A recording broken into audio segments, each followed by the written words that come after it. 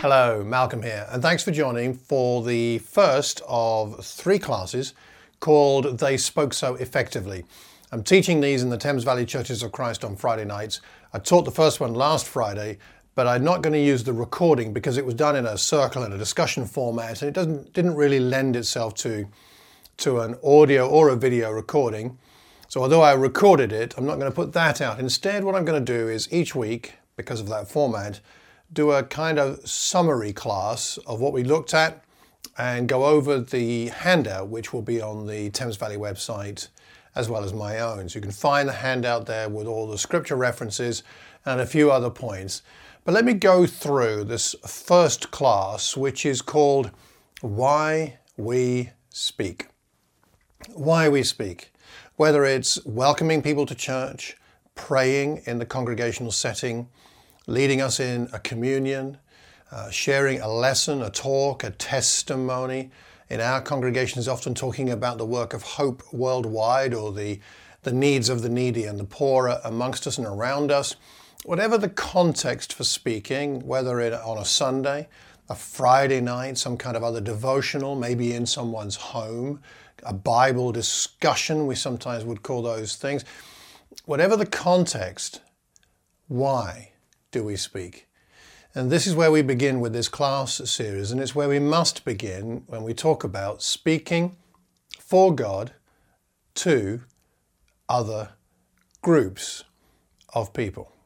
Now, our class series is called They Spoke So Effectively, and that comes from Acts chapter 14, verse 1, where it says that Paul and Barnabas spoke so effectively that a large number of people believed. It's not just that they spoke.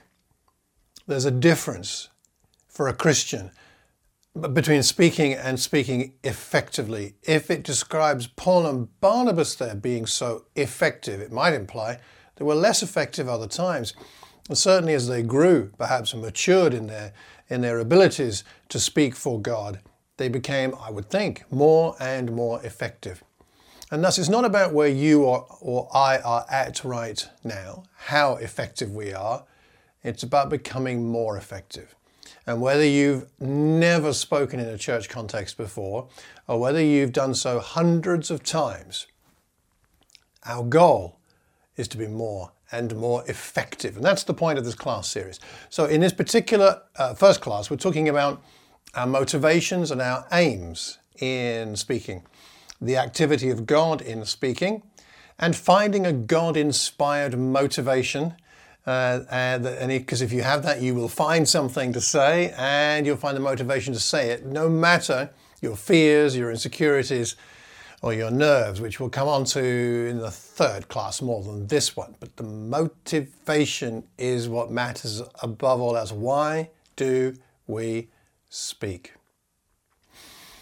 Thus, so what we did when we met as a group was we had a group discussion, or actually people broke into small groups, and then we fed back. Why do we speak? The question, why do we speak in congregational settings? Why do we even do it? So I'm going to pause just for a moment here as you're listening to this to ask you that question and for you to answer that question perhaps on your own right now. So what's your answer to the question, why do we speak? Let me know what you think. Drop me an email or leave a comment wherever you see or hear this recording. So that's the first part here, is why do we speak? God spoke to humankind in lots of different ways in Scripture, didn't he? He's perfectly capable of communicating through, let's have a look here, visions, songs like in the Psalms, dreams, Joseph, for example, or Paul in Acts chapter 16, and the man from Macedonia begging for him to come over. We see in Scripture drama used to communicate what God wants us to understand. Proverbs, discussions, like Job has a discussion with his friends and with God. Letters, of course, the New Testament letters. Parables, records of names and lists of things. Speeches, like in the book of Acts. Laws, as in the Torah. There's story, there's rituals, like the Leviticus, which is telling us something about God and about what he wants us to understand about him. Poetry, again, the Psalms. Even codes, you could say, in Daniel and Revelation. God has so many different methods of communicating his word to us. We see in the scriptures, the common thread through almost all of them is that his communication came through a human being like you or me. He did speak through a donkey once, and he does speak sometimes through, you could even say, things like earthquakes and fire. But most of the time, he communicates through a man or a woman, somebody with a personality, and I think that's one of the key things here. God always wants to communicate through his people. 2 Corinthians chapter 5, verses 19 to 20. He has committed to us the message of reconciliation. And I don't think Paul is just saying us as in him, but us as God's people. He's committed his message to us, his message of reconciliation.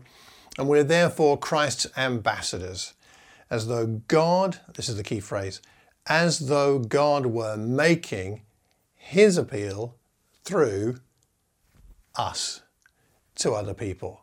This is how God operates. It's how he prefers to operate. He makes his appeal through you and me. By our very nature, since we're Christ followers, we are messengers. He was a messenger. We follow a messenger.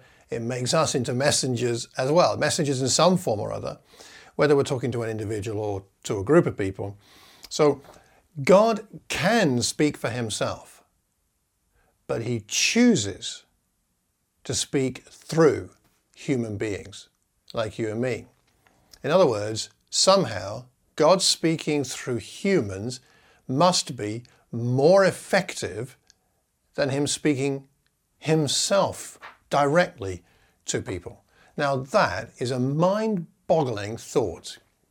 It's more effective. God knows it's more effective communicating his message through you and I than if he communicated, ordinarily at least, himself directly with people. What a thought that is. What a responsibility it is, but also what a privilege. There's something in this. And so it'd be helpful perhaps for you to think about why God would do this. Why is it better that God communicate through humans? I'm going to give you a moment to think about that too, because we had a little discussion about that in our group.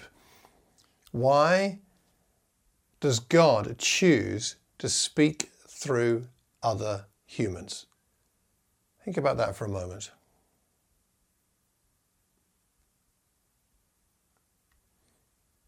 What have you come up with? Again, let me know. Drop a comment in the comment box. Romans 10 verse 15. How can anyone preach unless they are sent? As it is written, how beautiful are the feet of those who bring good news. You've got beautiful feet. I won't show you mine here on the video recording, but I don't think they're particularly beautiful. But metaphorically, they're beautiful when we bring good news. There's something beautiful about the good news coming through a human that makes a difference to the people that God wants to speak to. We're revealing God's heart to humankind when we speak. In Luke chapter 4, Jesus said he came to bring good news to the poor. Luke 4:16 to 22 and all around that passage. Good news to the poor. God's love and truth communicated through a human, Jesus, is what he wanted to do, and then communicated through us, his followers. So what are we? What are we when we get up to speak, when we welcome people, when we pray, when we share our testimony? What are we really? We're not really preachers, and we're not really speakers. Really, we're communicators. I think this is a very important distinction. This is true for those who lead worship, and music, and it's true of those who speak. Anybody who stands up to speak in front of a group of people, you are really a communicator. And if you have a mouth, if you have a voice, you are a communicator, and you can be. It doesn't matter whether you're tall or short, young or old, whether you're experienced or not, whether you're an older Christian or a younger Christian, you can be an effective communicator for God if you understand your role. You don't have to say everything right. You don't have to be the most righteous person in the room. You just need to be God's mouthpiece so that he can communicate through you what he wants to say. See, that takes the pressure off. I know public speaking is a bit scary. A lot of people say they'd rather die than than speak in public. And in church, we have perhaps a better understanding that we can do it because we're in a friendly crowd, but still it can be very nerve-wracking. And I know some people who say, I just can't do it. But what I would say to you is, however you feel about whether you feel you can or not, and I understand it's difficult for some of us, nonetheless, God would love you to. God would love you to, because He knows that His truth coming through you will be different and speak differently to the group and to individuals as they hear than somebody else saying those same words. Because you have something unique about you. You've been made in God's image and you're an individual person with individual experiences and gifts and perspectives that will bless the group when you speak. Even if it's for 1 minute, even if it's a short prayer, you can make a difference because you're bringing good news and God wants people to hear that. One definition of preaching I heard, and I think it applies to all kinds of speaking in this context, which I really like for lots of reasons, but mostly because it's short. 3 words, is this. Someone said preaching is truth through personality. Truth through personality. In other words, God's truth brought through me or through you to others. Truth coming to others through a human personality. And this is really important because my personality is different to anybody else's. I have different experiences, different background, different things that have happened to me, different things I know to you, and you have some things that are very different to me. So let's say we both speak on John chapter 5, or we both pray a prayer about joy. We will pray different prayers, or we will speak differently about John chapter 5 simply because we are different people. And thus you're not repeating. You might be repeating a topic or a passage, but you're not repeating what's been said because you are a different person. That's why a congregation is very blessed if it has more than one speaker. In fact, lots of different speakers, because different people welcoming people, different people talking about the cross, different people preaching or saying a sermon or leading a prayer, bring a variety, a breadth of experiences to the group and bless the group because of those differences. Truth through personality. God bringing His truth through different personalities to any group is going to bless that group. You're going to help people that you will help people that I can't help. Maybe I'll help some that you can't help or can't help as much. But everybody can help somebody because they are different, and some people will relate to one person who's speaking more than another. Another reason why we need so many different kinds of people to speak, whether it's a Sunday or a Friday night or whenever we gather, we need that variety.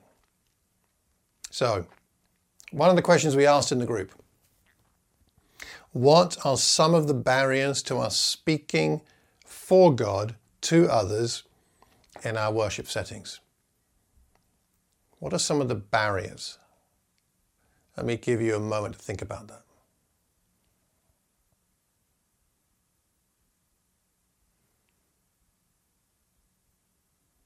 Some of the barriers. Now, some might be nerves. Some might be, I think in our group, someone said language. If English isn't their first language, that adds a challenge. Others could be a lack of experience, or it could be a lack of time to prepare. It could be on the not so neutral side. It could be pride. It could be lacking in faith. But we can work through those things. We can work through any of those barriers and challenges so that we can bring our voice or God's voice through our voice to a congregation. No barrier is too big. So just to summarize, and I'd like to know perhaps what your responses are to this. What are we talking about? Well, we know biblically and historically, God speaks mostly through other people, not directly, except through His word, but not as a voice. He speaks through other people. And He perceives that it is the best way to communicate His truth and His love. It's the best way through you and me, believe it or not. God must know that, and that's why He uses you and I. Why do we speak? We speak for God, for Him. We speak for the benefit of other people, those lost and those saved. And we speak because God's truth needs to be heard, and because God's love needs to be experienced, and it's experienced best when it comes through a human being like you and I. That seems to be the case. That's why we speak. So next week, this coming Friday, in fact, we're going to be talking about, well, what to speak about. How do we choose what to speak on, and then how do we process that? We'll talk a little bit about exegesis, and we'll talk a little bit about lesson planning. I've got some tips on that. I've got some templates to hand out that I use that you may find useful. That's coming up next time. But I did, when I was with the class last Friday, give them one piece of homework, and I'm going to give it to you as well, whether you're going to be there on Friday night or not. Do this little piece of homework, which is this. Write yourself a one-sentence summary, maybe even just a phrase of a few words, but at least a one-sentence summary of why you speak, or why you should speak in a congregational context if you don't do so already. What's the motivation? What's the reason? What's the thing that will work for you? And you may repeat some of the things we've talked about here, but put it in your own words. If someone was to ask you, why do you speak? Why did you get up there last Sunday? Why were you up there on Friday? What was the point? What were you trying to, not so much trying to achieve? What was your motivation? What was driving you to do that? What did you think was significant about it? Write it down as one sentence. And if you're going to be there on Friday, bring it with you, because I want to hear the group share some of those. It'd be great to hear them. And if you're not going to be there, then stick it in the comment box wherever you hear or see this recording, so that we can learn from each other, because we learn best when we're learning together in a community, hearing from each other, hearing each other's voices. We really need that. So that's your homework. And if you have any questions about speaking in a church congregational context, or any suggestions as to topics to cover, then please do send them to me as well, either via the comment box or send me an email. And the address is malcolm@malcolmcox.org. That's the one. So do that for me, if you don't mind. Well, we all have a reason to speak. We've all got truth from God, and we've all got personality. And maybe even this week or soon, you're going to get an opportunity to share that truth through your personality for the blessing of God's people and those who still need to come and know Him. I hope you get that opportunity, and I hope when you do, you grasp it with both hands, and by faith, with the courage that God will give you, you will let His truth and love speak through your personality. So until the next class, I hope this has been helpful. Let me know what you think. Take care, and God bless.